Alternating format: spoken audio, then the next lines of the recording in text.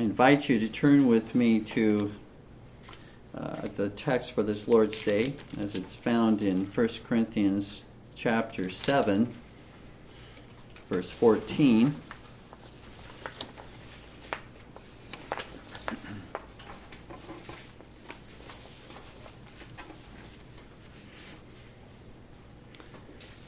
First Corinthians 7:14. For the unbelieving husband is sanctified by the wife, and the unbelieving wife is sanctified by the husband. Else were your children unclean, but now are they holy.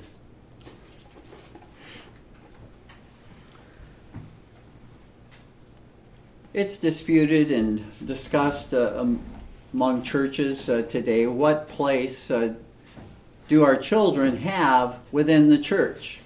How are we to view our children? Are we to view our children as we view the children of those outside the church?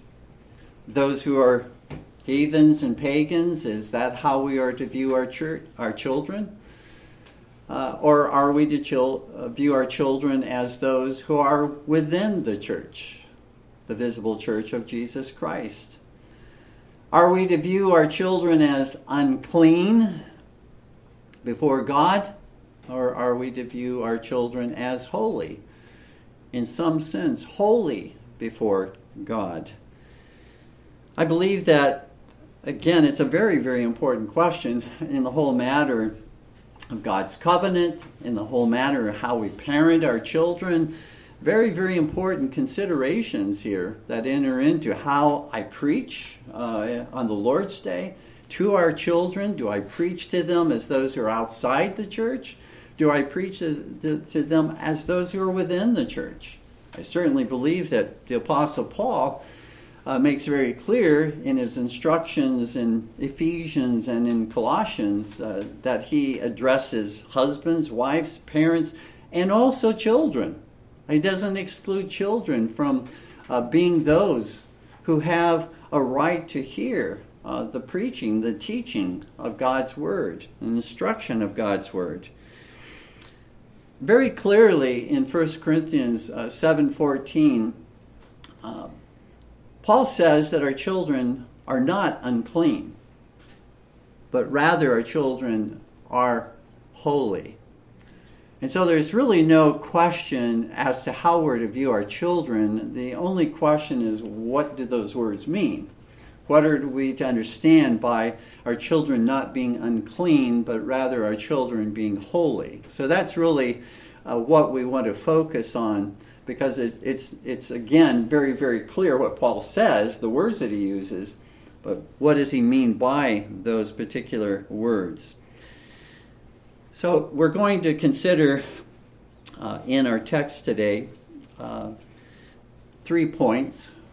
And the first point is this, that the unbelieving spouse is sanctified by the believing spouse. Second point, our children are not unclean. And then thirdly, our children are holy. Now this passage does not directly speak to baptism. You're not going to find water in this passage directly, explicitly stated. But I do believe that as we consider the passage, it does give to us the precondition to baptism, that our children are holy and therefore they have a right to baptism. So let us consider the first main point. The unbelieving spouse is sanctified by the believing spouse. Let me just very quickly summarize the verses leading up to verse 14. In 1 Corinthians chapter 7, as in other chapters of 1 Corinthians,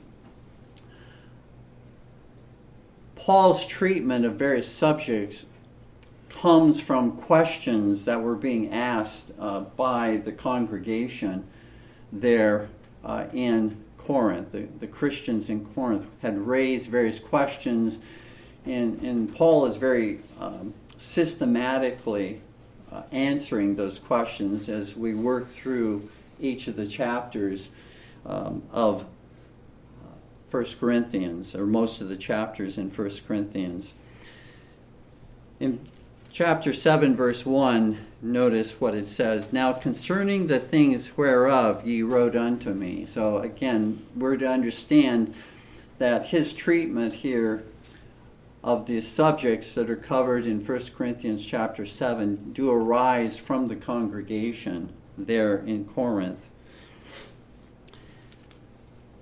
In verses 1 through 9, chapter 7, Paul addresses the matter of singleness. In verses 10 through 11, Paul addresses the matter of the marriage of two believing spouses in a marriage. And then in verses 12 through 16, Paul addresses the marriage of an unbeliever and of a believer who are united in marriage.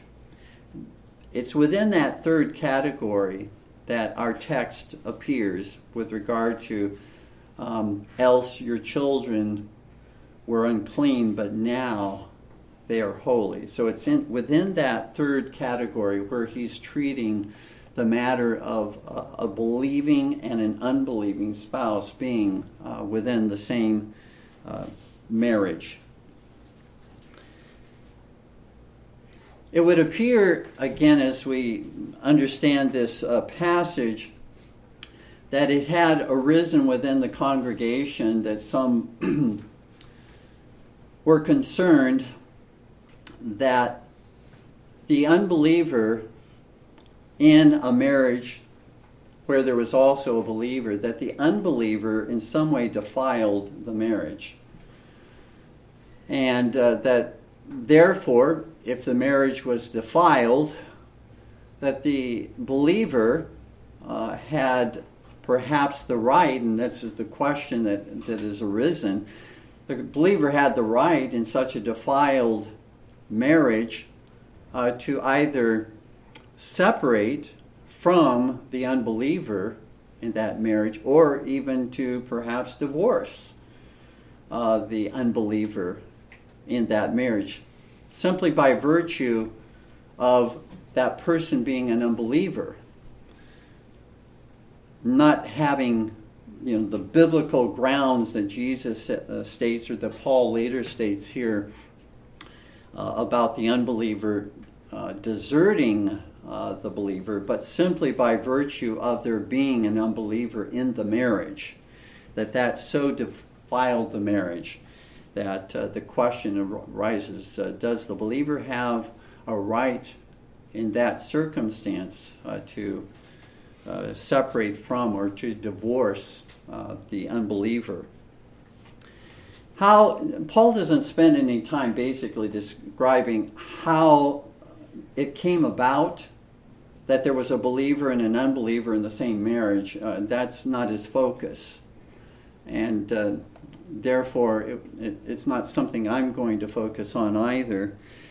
But rather, he's simply focusing on not the question how it came to be that there's a believer and an unbeliever, but the fact that there is a believer and an unbeliever. Clearly, and later on in the same chapter, in 1 Corinthians chapter 7, verse 39, Paul does say that we as Christians are only to marry in the Lord. So that certainly is a principle very clearly laid out in God's Word. Here Paul infers that such marriages between or that involve a believer and an unbeliever, he infers, they are valid marriages. They are valid marriages, and they are not to be ended. They are not to be brought to an end by way of either separation or divorce. as long as the unbeliever gives his or her consent to continue in that marital relationship. Once, however, that unbeliever says, I'm out of here, I no longer want to be married to you, that becomes, as Paul says, there's no further obligation or duty in that kind of a situation. And likewise, our confession of faith speaks to that as well. That desertion that has no remedy within church or state to be able to correct that problem is a biblical ground for divorce. But again, that's not for the believer to institute or initiate.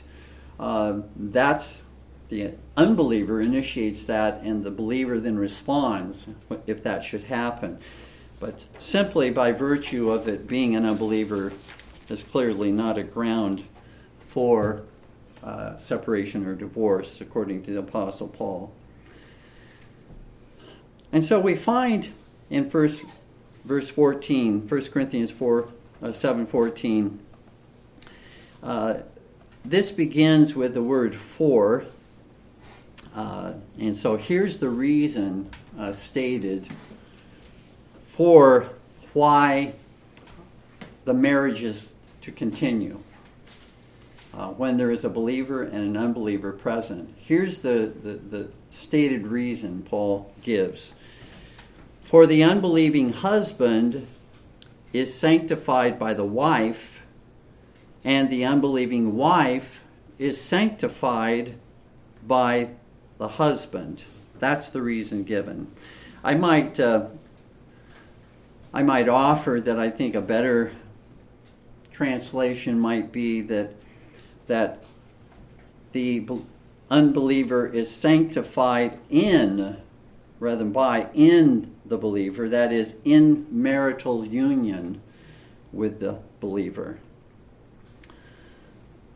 The word sanctified that is used here can either be used in Scripture in an inward sense of sanctification or in an outward sense of sanctification. In an inward sense, it refers to God's work of grace within the heart, within the mind of one, bringing forth and implanting in that person and bringing forth the grace of holiness.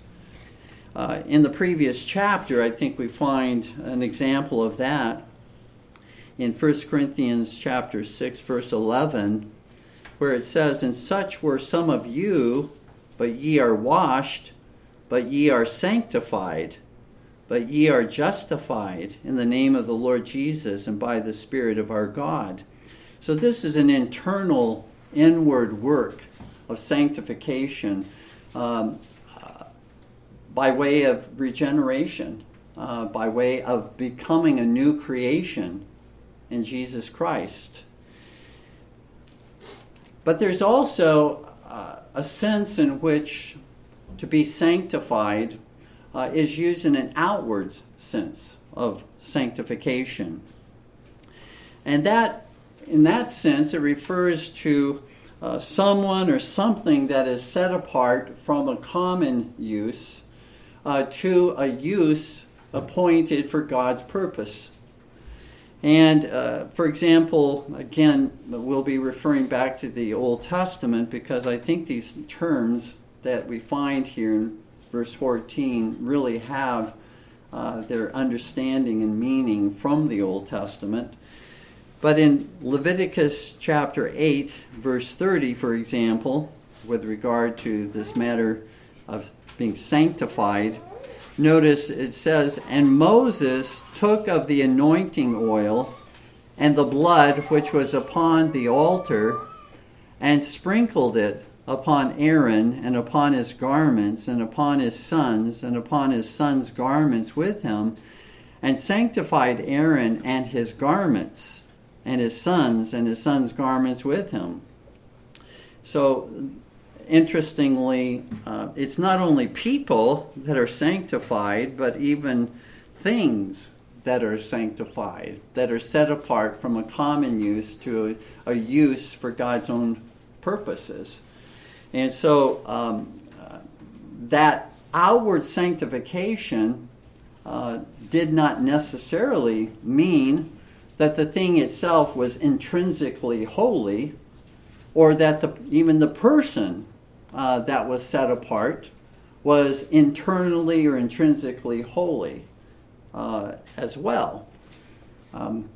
We have the example in Leviticus chapter 10 of two of the sons of Aaron being smitten and stricken by God for offering strange fire. Again, I don't know, with any certainty what the condition of their heart was, but that's not the kind of judgment that would perhaps fall upon someone that it would seem was internally sanctified, but perhaps pointing out there's an outward sanctification, but not necessarily an internal sanctification in that particular case.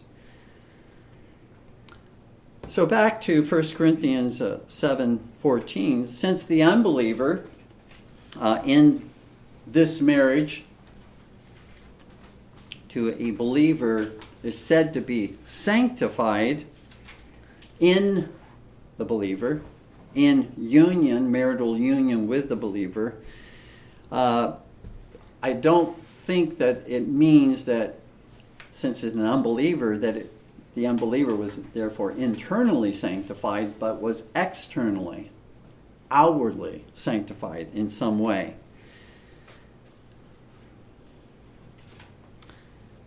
Moreover, I think it's important to likewise understand the tense of the verb that is used here, is sanctified, is used in the perfect tense, and the perfect tense conveys the idea of an accomplished event, fact. Something has been accomplished and continues by way of effect into the future, and in this case, as long as the unbeliever consents to be married, this sanctification continues. When did it begin?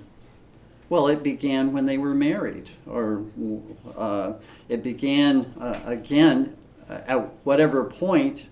If they were both unbelievers and one became a believer, that sanctification began at that point. Whenever there was that contrast between a believer, if it was from the very beginning of marriage, in which an unbeliever, in a time of weakness, backsliding, married an unbeliever, it still would have begun then. Or if it had to do with a believer, one being converted after marriage, then that sanctification began at that point.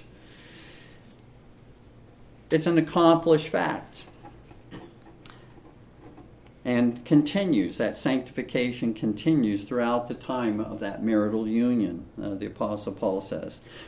So this being the case, the unbeliever, Paul argues, does not defile the marriage to the believer, but rather the believer sanctifies the marriage to the unbeliever.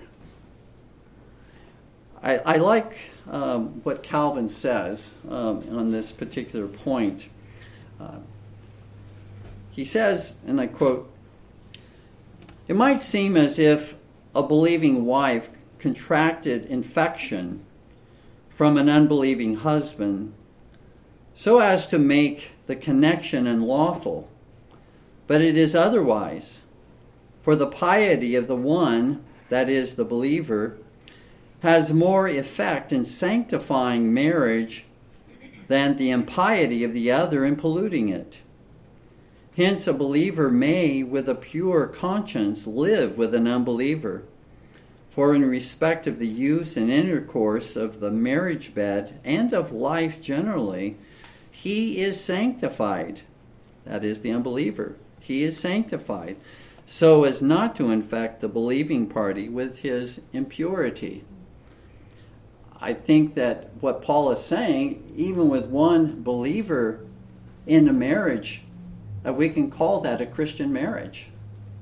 That seems to be what he's saying. It's not between a Christian and a non-Christian marriage, when there is a believer present, between those two options, we don't say it's a non-Christian marriage or an unchristian marriage. It's a Christian marriage because of the presence of the believer in that marriage.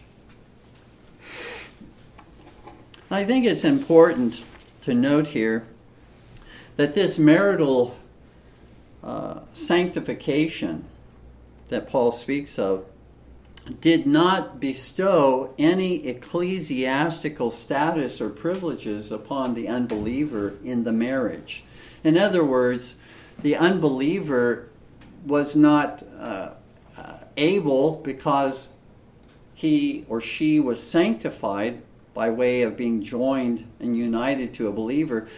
The unbeliever the professing unbeliever was not entitled to baptism. The professing unbeliever was not entitled to the privileges of the church.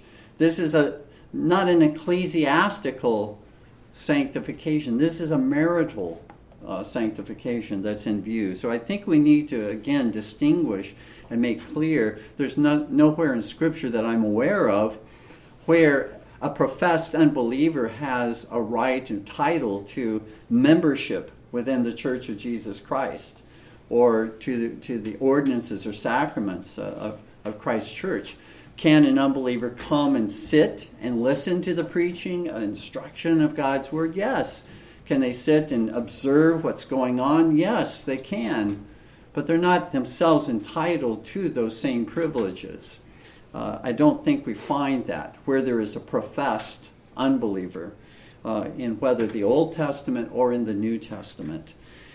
Paul says, one last thought on this first point. Paul says in verse 16, "For what knowest thou, O wife, whether thou shalt save thy husband? Or how knowest thou, O man, whether thou shalt save thy wife?" And so the whole matter here that Paul is presenting is that in continuing the marriage between a believer and the unbeliever being sanctified in marital union with the believer, that in God's gracious providence, it may be the means by which the Lord brings the unbeliever to Christ through the believer. The believer may be the agent that God uses to accomplish this. And so that's again very much in keeping with keeping that marriage intact, not saying that this marriage is invalid, this marriage is unlawful, and rather continuing that marriage. It seems in the world today, the world comes up with every possible way to try to destroy marriages, right? Any reason at all is sufficient to destroy a marriage. And Paul is limiting himself.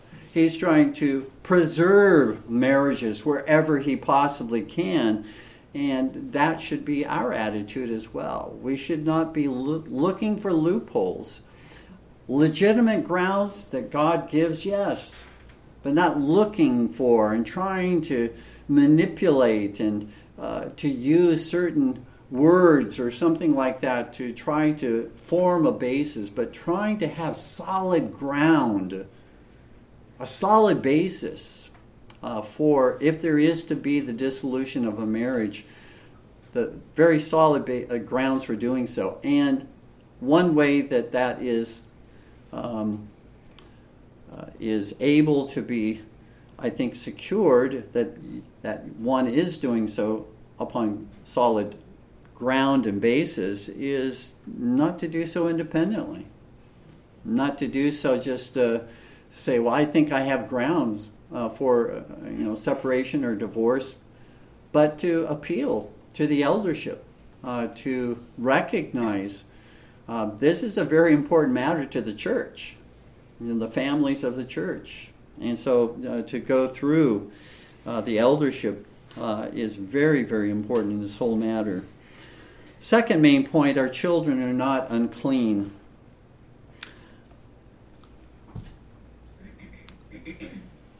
So this portion of 1 Corinthians 7:14, again, let me read the first part of the verse. For the unbelieving husband is sanctified by the wife, and the unbelieving wife is sanctified by the husband. So we've considered that. I hope you have a grasp on what is being said there. Now we proceed with the rest of the verse and the argument that Paul is presenting. So after having stated that, else were your children unclean, but now are they holy. In other words, what Paul is saying, if the unbeliever is not sanctified by the believer, then your children are unclean. That's the progression of argument that he's making, and at this particular point. And he presents this phrase in verse 14, else were your children unclean, but now are they holy. He presents that part of the verse as basically an axiom. He presents that as something recognized, accepted amongst everybody. And that's why he presents it that way. What was maybe so uncertain was, what do we do with these marital relationships? Where there's a believer and unbeliever. But how does he argue by way of a certainty, a truth that they all recognize, else are your children unclean, but now they are holy. That's what was accepted. So that, in effect, in the argument becomes the premise. If this is true, then that is certainly true. So that's the way that he is arguing here, that this is an accepted, this is not an undoubted or unclear truth that he is presenting at the end of the verse.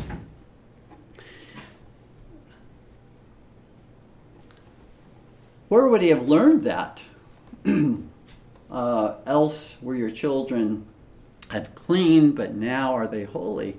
Where would that, was that just something kind of contemporary and modern that Paul initiated in just at that moment, or came without any further revelation from the Old Testament, but was given just at that moment by way of revelation?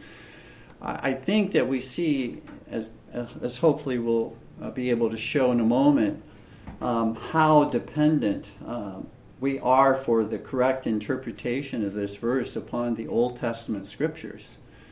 The unity of God's covenant from the Old to the New, I think, is presented to us here very clearly. And I hope we'll see that as we move through this verse. So Paul declares that such a marriage between a believer and an unbeliever is a valid marriage, for the unbeliever is outwardly sanctified in marital union with the believer. Otherwise, if that were not true, your children would be unclean. But we all know that they are holy. That's the way he's arguing. Thus, it's proven that by way of that argument, that the unbelieving spouse is indeed sanctified in marital union with the believing spouse, because the children from such a mixed marriage are not unclean, but are holy. So let's ask the question here. How would the children be unclean? What does that mean? Else they are whole, or else they were unclean. What does that mean? Well, as I said, I think we need to go back to the Old Testament scriptures in order to understand exactly what that means. Some have interpreted that to mean else were your children illegitimate. And I find that a very strange argument that if the Bible does teach very clearly that in Hebrews 13:4 that marriage is honorable in all, that marriage is honorable among believers and unbelievers, that children born, say, of two unbelievers, those children are not illegitimate. Those are not the children of two parents who are unwed. That is a valid marriage, even amongst unbelievers. And so, again, I don't think that that's a likely interpretation of the word unclean. I don't think that it's used in that sense anywhere else in the Bible to mean illegitimate as it pertains to children coming from, as it were, unwed parents. That's basically how that interpretation would make it, that children from two unbelieving parents are the same as children from two unwed parents. And again, I don't think that that's what Paul is saying at all. I think that there's a much better interpretation, a much more sound interpretation as we consider how the word unclean is used in the Old Testament scriptures. And again, the New Covenant principles and the New Covenant teaching being based upon what God revealed in the Old Covenant. And there's not this radical dismemberment between the old and the new, but rather a continuity. Certainly a discontinuity by way of the outward administration, but not as to the meaning of words and the continuity of principles, moral principles. So, in understanding the word unclean, I believe that the Old Testament would, in this way, understand unclean to mean that that which is unacceptable, that which is not approved to be within the temple or to be among God's people would be considered unclean. And it may not be necessarily a moral defilement. It could be simply an outward, ceremonial defilement. For example, in 2 Chronicles 23:19, it says there, "And he set the porters at the gates of the house of the Lord, that none which was unclean in anything should enter in." So the porters were given the responsibility and duty to keep those who were unclean ceremonially, no doubt morally, but those who were unclean. But it would not merely be that those who were morally unclean, but those as well who were ceremonially unclean, to keep them out from coming into the temple. And that's where those who were holy were to be, but those who were unclean were not to come in to the temple or to the tabernacle. Likewise, in Leviticus 7:21, just another example, use of the word unclean. "Moreover, the soul that shall touch any unclean thing, as the uncleanness of man, or any unclean beast, or any abominable unclean thing, and eat of the flesh of the sacrifice of peace offerings, which pertain unto the Lord, even that soul shall be cut off from his people. And so, again, the very strong command of the Lord here, that those who touch, who eat, whether, external type of uncleanness or internal uncleanness, those who are unclean ought not to, should not partake of the sacrifice of peace offerings, lest they be cut off, as one who is unclean, be cut off from his people, and basically put outside the people of God, and be treated as a foreigner, be treated as a stranger, not as one who is a part of God's covenant people, be put out in that way. That would be the idea of an unclean person, is one who's put outside of God's covenant people. And that again, I think, is in keeping with what we find in the Old Testament scriptures, and as we come to the New Testament scriptures and use the same principles and apply them to the New Testament temple, which is the Church of Jesus Christ. Those who are unclean are foreigners or strangers outside of the visible Church of Jesus Christ. They don't have access to the sacraments within the temple. They don't have access to those holy things that God has appointed, because they are outside. They are unclean. And until they are no longer unclean, that's where they remain, is outside. And so the New Testament temple of the Lord Jesus Christ is his church, according to Ephesians chapter 2, verses 20 through 22, calls his church a holy temple. We are, as living stones, we are built up as a house of God, as a house of worship unto our great and mighty God. Thus, dear ones, last thought on this second point before we move on to the third point. Any position that would cut off children who come from a Christian marriage, which means one believing parent in that marriage, and would cut them off from Christ's church, that was unheard of to Paul and to the Corinthians. They could not have understood that idea, cut off from Christ's church.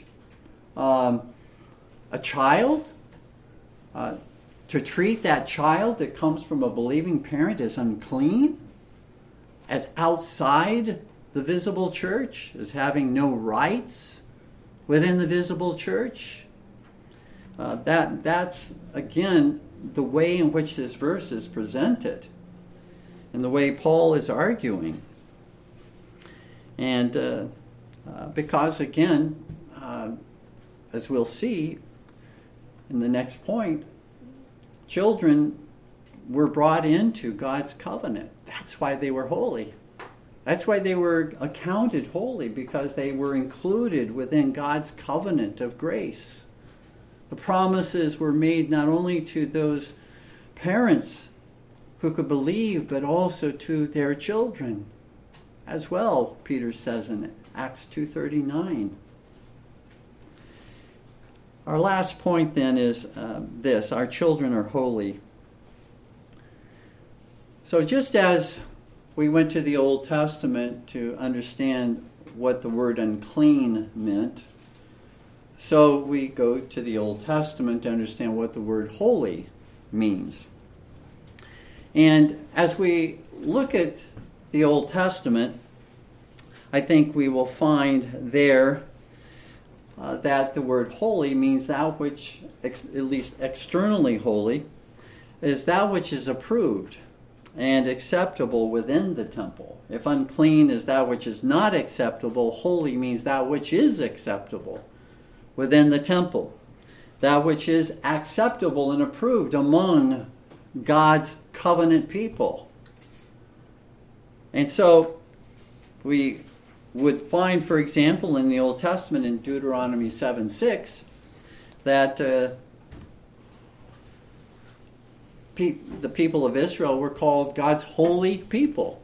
Deuteronomy 7:6, a holy people. Does that mean everyone within Israel was regenerate? No, but that means that they were accounted. They were viewed as being set apart from the people of the world by way of this gracious covenant that God had instituted with them, by way of pointing to Jesus Christ, who was to come as their Savior, as their only Savior, by way of the gracious commandments that He gave so that they could walk in obedience, loving obedience unto Him.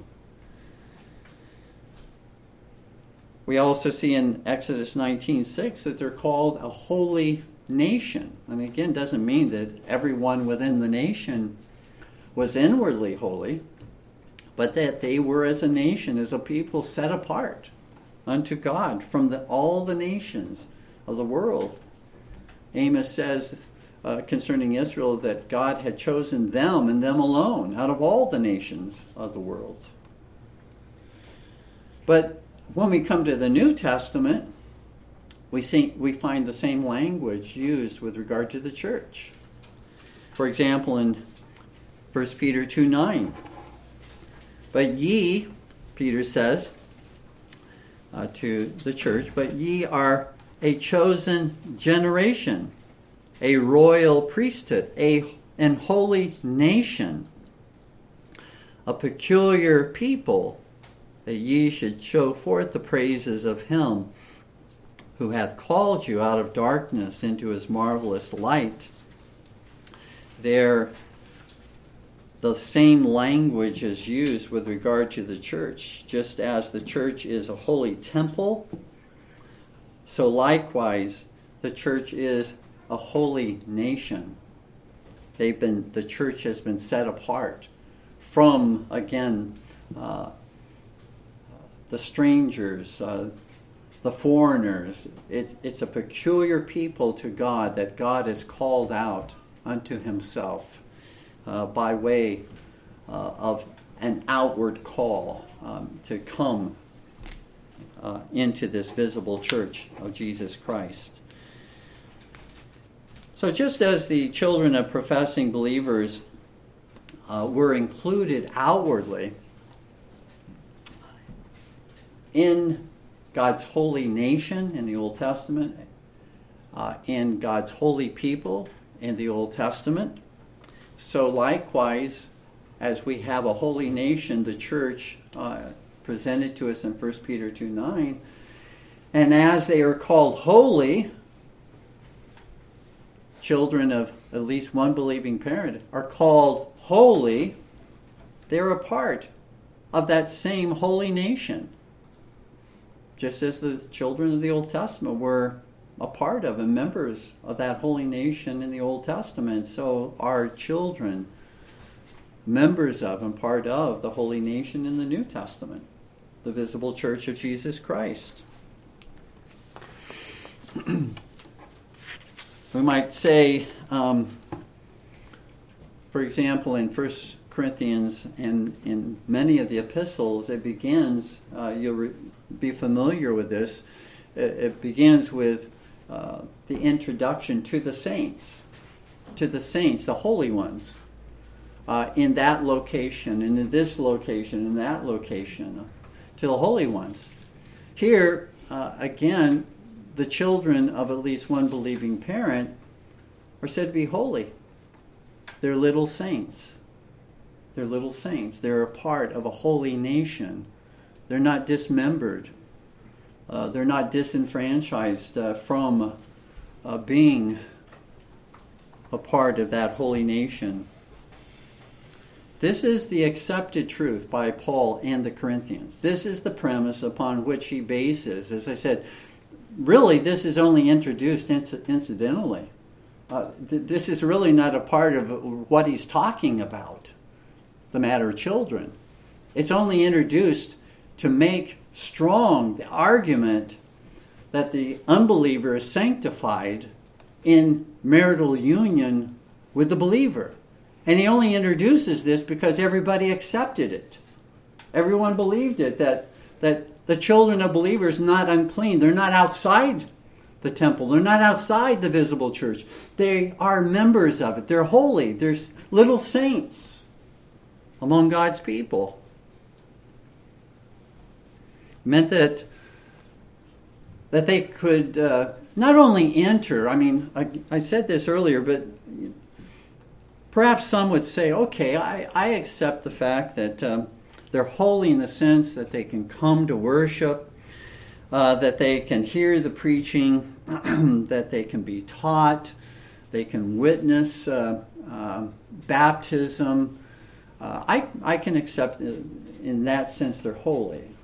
But I would say, how is that then any different than a child who comes from two unbelieving parents attending and listening to the Word of God preached or being taught by God's Word? The child from unbelieving parents can do exactly the same thing and sit under the preaching of God's Word.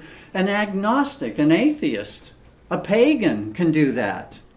So how is that any special status to be called holy if you can only do exactly the same thing that any pagan could do? Sit under the teaching of God's Word. This has to be something different.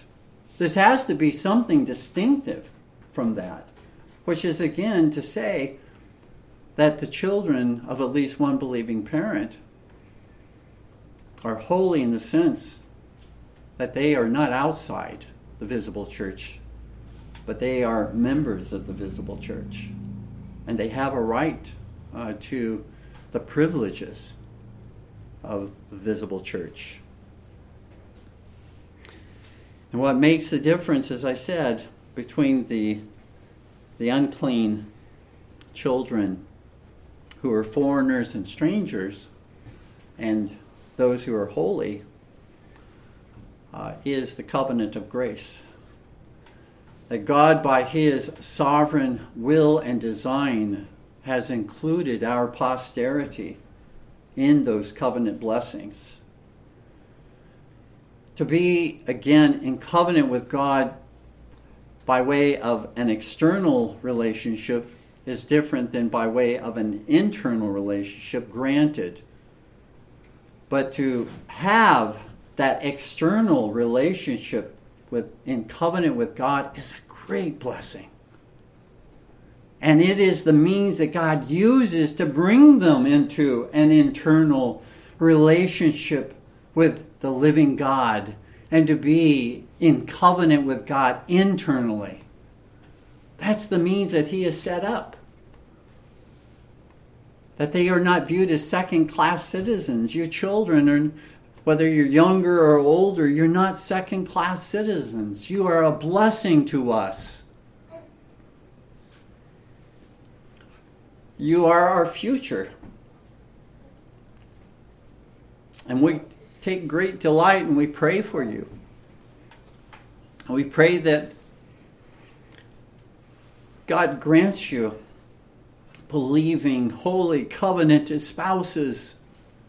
That God blesses those unions to His glory with little saints, with holy ones. But that's what the covenant of grace is all about. I want to make perfectly clear that in saying what I've already said, I'm not denying that our children by nature are conceived in sin. But that's why they need the covenant of grace. Because they, like us, need a Savior. They need one to rescue them from their sin. They're not innocent, even from conception, as it relates to their accountability before God. "In sin did my mother conceive me," David says in Psalm 51:5. The fact that children die in the womb, die outside the womb. The wages of sin is what? Death. They are sinners, but they are set apart. Just like we are sinners. And we've been set apart by God's grace.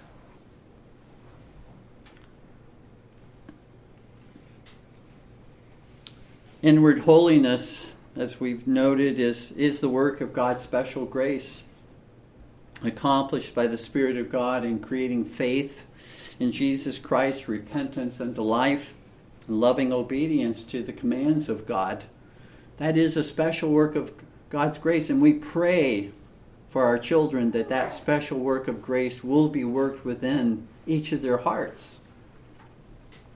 But even if that is delayed, or even if that does not happen, as they are raised within our home, they are viewed by the church and by God as being holy ones, set apart for His peculiar use.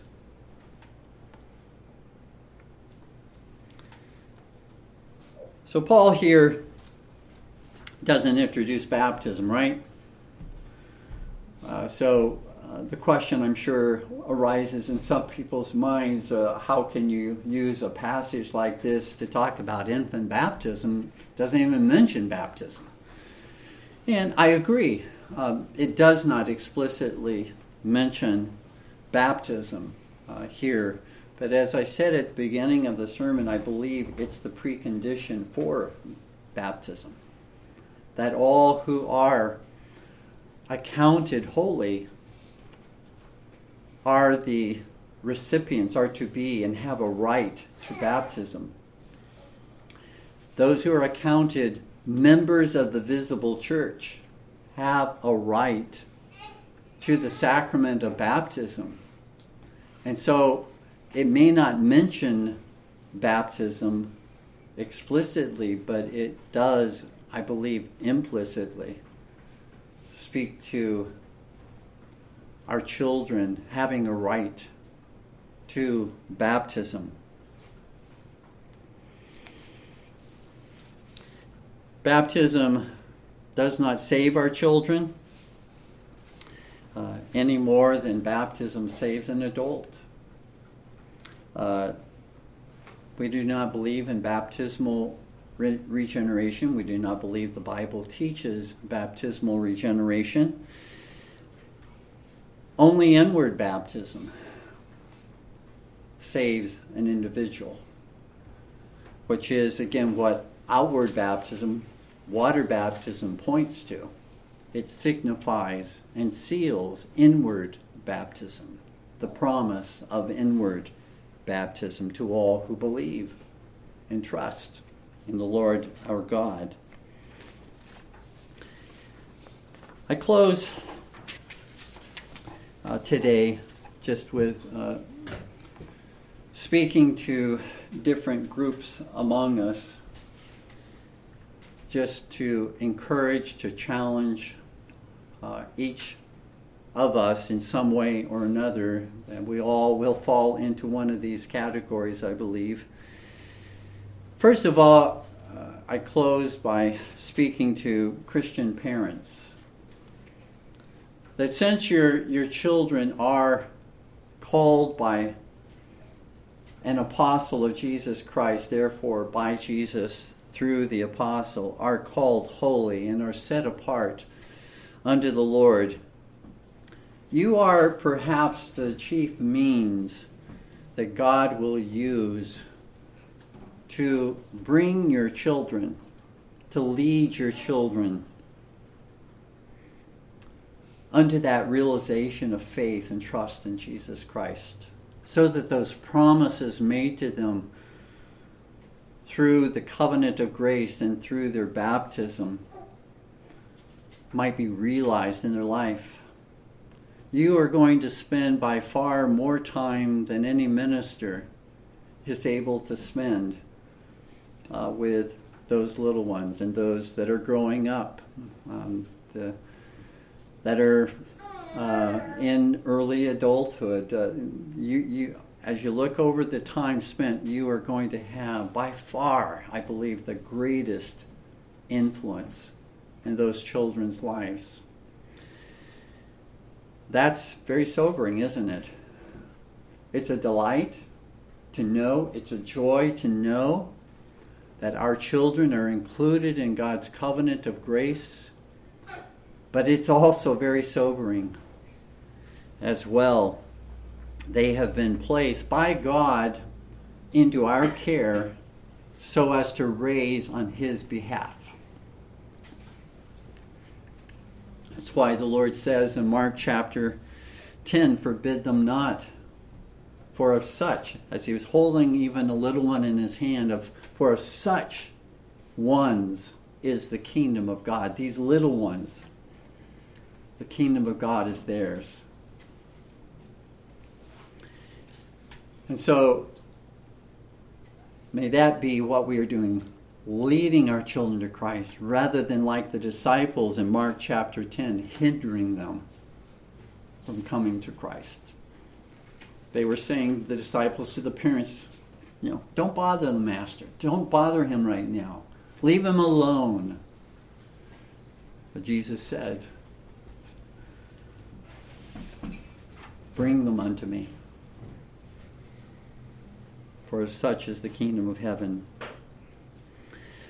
I next speak to you who are still in your parents' home, and maybe older covenant children or younger covenant children, maybe covenant children who have already made a profession of faith in Jesus Christ, maybe covenant children who have not yet made a profession of faith in Jesus Christ. But I speak to you all, nevertheless, that you are outwardly, according to God's word, you are holy. You are outwardly holy, and if God's work of grace has already happened, you are inwardly holy. You are members of Christ's church. You're not second-class citizens. We treasure you. We love you. You are, again, the future for the Church of Jesus Christ, for this expression, covenanted expression of Christ's church. Just as Paul taught in Ephesians 6, 1 through 3, he spoke directly to the children. So in our preaching, Dr. Dilday, myself, we speak expressly, not just to the adults, but we speak by God's grace to you who are children within your families. And so the admonition is to you, you have great blessings that have been bestowed upon you, that you didn't earn, that you didn't deserve, that God graciously gave to you and placing you in a covenant household among believing parents. Don't take advantage of that. Don't neglect that blessing. Praise God for that blessing. Don't cast it away as Esau did, selling his birthright for some earthly pleasure. Realize how important and how priceless is the covenant and those covenant blessings that are yours. and act in faith upon them. Don't just hold them up and look at them. Receive them. Don't just look at them from a distance. Take them, receive Jesus Christ and those blessings by faith alone, in Christ alone. Do more than just look at the food on the table. Partake of the food. Partake of Christ. Eat of Him. Taste of Him, for He is good. And then, for all of us, each one of us who has been baptized, each of us who is a member of Christ Church, let's not be satisfied and content with where we are presently in our spiritual growth. Let us continue to press on by God's grace, looking to Jesus Christ, the author and the finisher of our faith. He's the only one who can give us the strength to press on, to improve upon our baptism. Though we're not being baptized today, and one of our covenant children is, it is yet a time for covenant renewal for all of us. To think in terms of, I've been baptized. What does that mean? How am I living up to that baptism? And what that baptism means. That God has made wondrous promises to me that are signified and sealed in that sacrament of baptism. Am I enjoying them? Am I neglecting them? Am I casting them aside daily? So this is a time for all of us to renew our covenant with the Lord as we consider His promises that He has made to us in our baptism. Baptism is intended, dear ones, to be a help to our faith. A help to our faith and our growth in Jesus Christ. Not one that we simply say, I've been baptized, it's all taken care of. It's all done. I've been baptized. I don't need to do anything else. I've been baptized. No. It's to be a help to our faith. It's to encourage us as to what Christ has promised us and what we believe and receive in trusting in Christ, all of those blessings, and how we are walking in those blessings and in the commandments of God. May it be a help to each of our faith. Stand with me at this time in prayer, please. Our Father in heaven, thank Thee, Lord Jesus, Blessed Spirit, for the wonders of that covenant that Thou hast made with us and our children and our grandchildren. Our Father, we glory and boast in Thee. We boast not in our worthiness, but in Christ's worthiness. We boast not in our obedience, but in Christ's obedience. Not in our righteousness, but in His righteousness. We boast in the promises of God that are freely offered to us in the gospel, that are signified and sealed in our baptisms. We pray, our Father, that Thou would take Thy word, united in our hearts with true faith, that we would not be mere hearers of the word, but doers of it. That Thou would, God, bless us with a posterity and a generation, Lord, that does not, like Israel of old, forsake the covenant, but rather walks in that covenant of grace. Thank Thee, our Lord, for Thy word today that our children are holy. They're not unclean, but they are holy. Lord, we can't express enough to Thee, because we, as parents, love our children. And we desire the best for them. And there isn't anything better for them than the fact that they are holy. And we pray, our God, that they will not only be outwardly holy, but God, work thy grace that they would be inwardly holy as well. In Jesus' name, amen.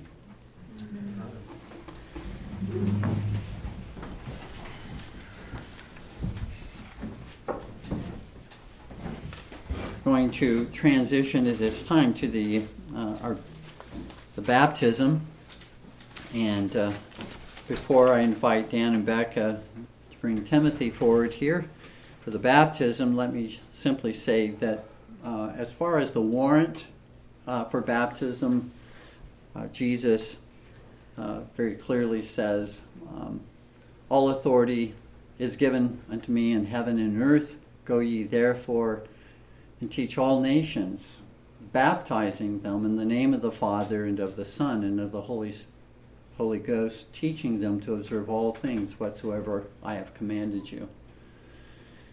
So we do not do this on our own authority because we think it's a good idea, because Jesus has authorized and commanded that we do so.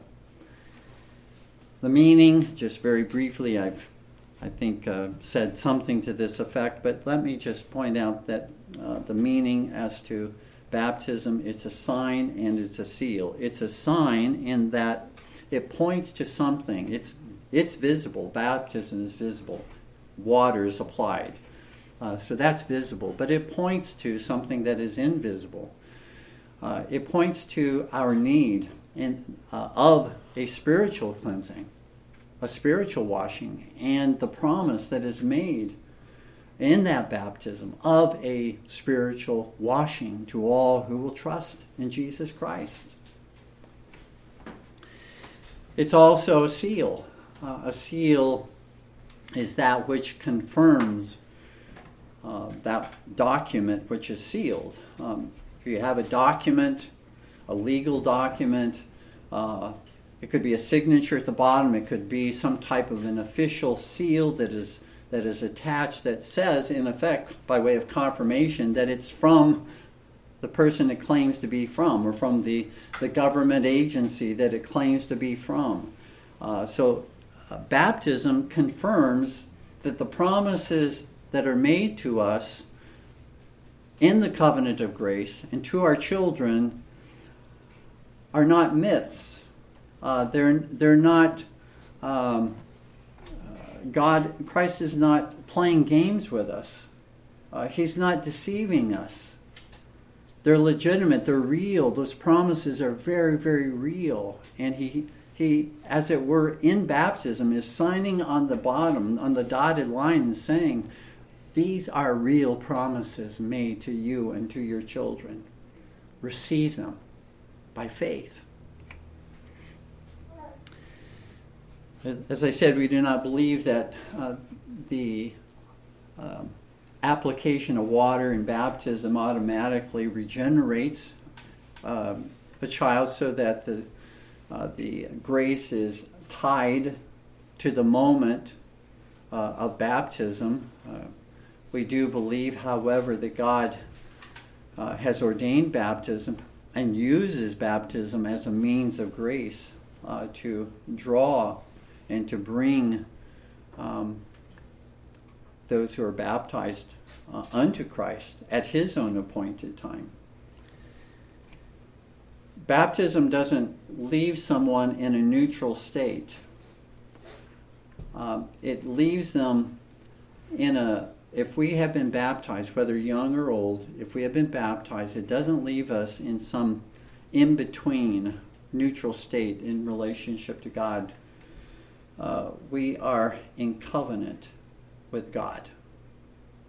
And what we do with that covenant is very, very sobering.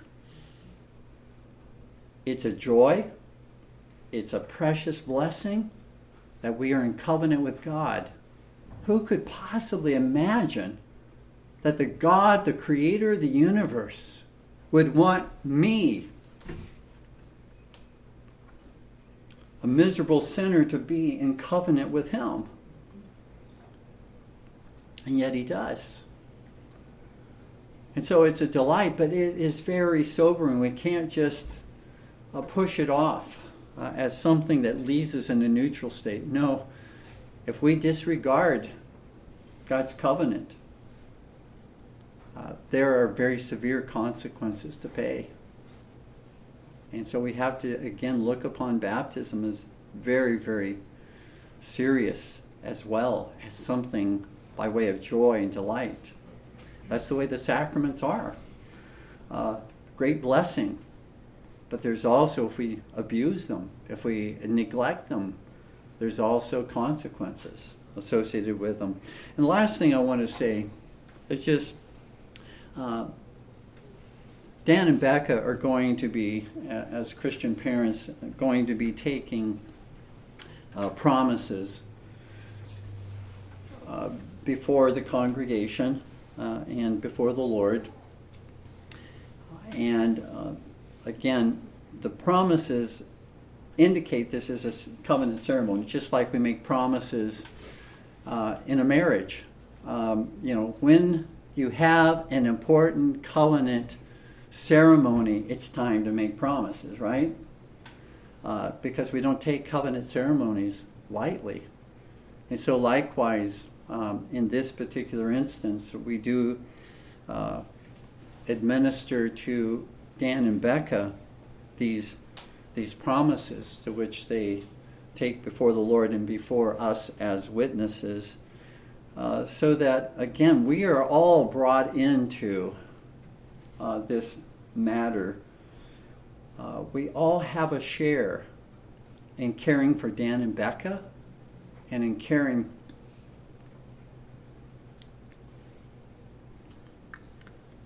for little Timothy as well.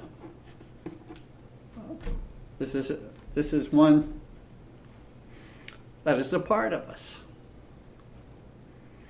So as we pray for Dan and Becca, we pray for Timothy and any other children that God in His mercy and grace grants to them. As we pray for any of the families, we pray for them not simply as adults, but we pray for all the children as a part of those families. So let us, at this time, recognize our own covenant renewal, and let us stand together with Dan and Becca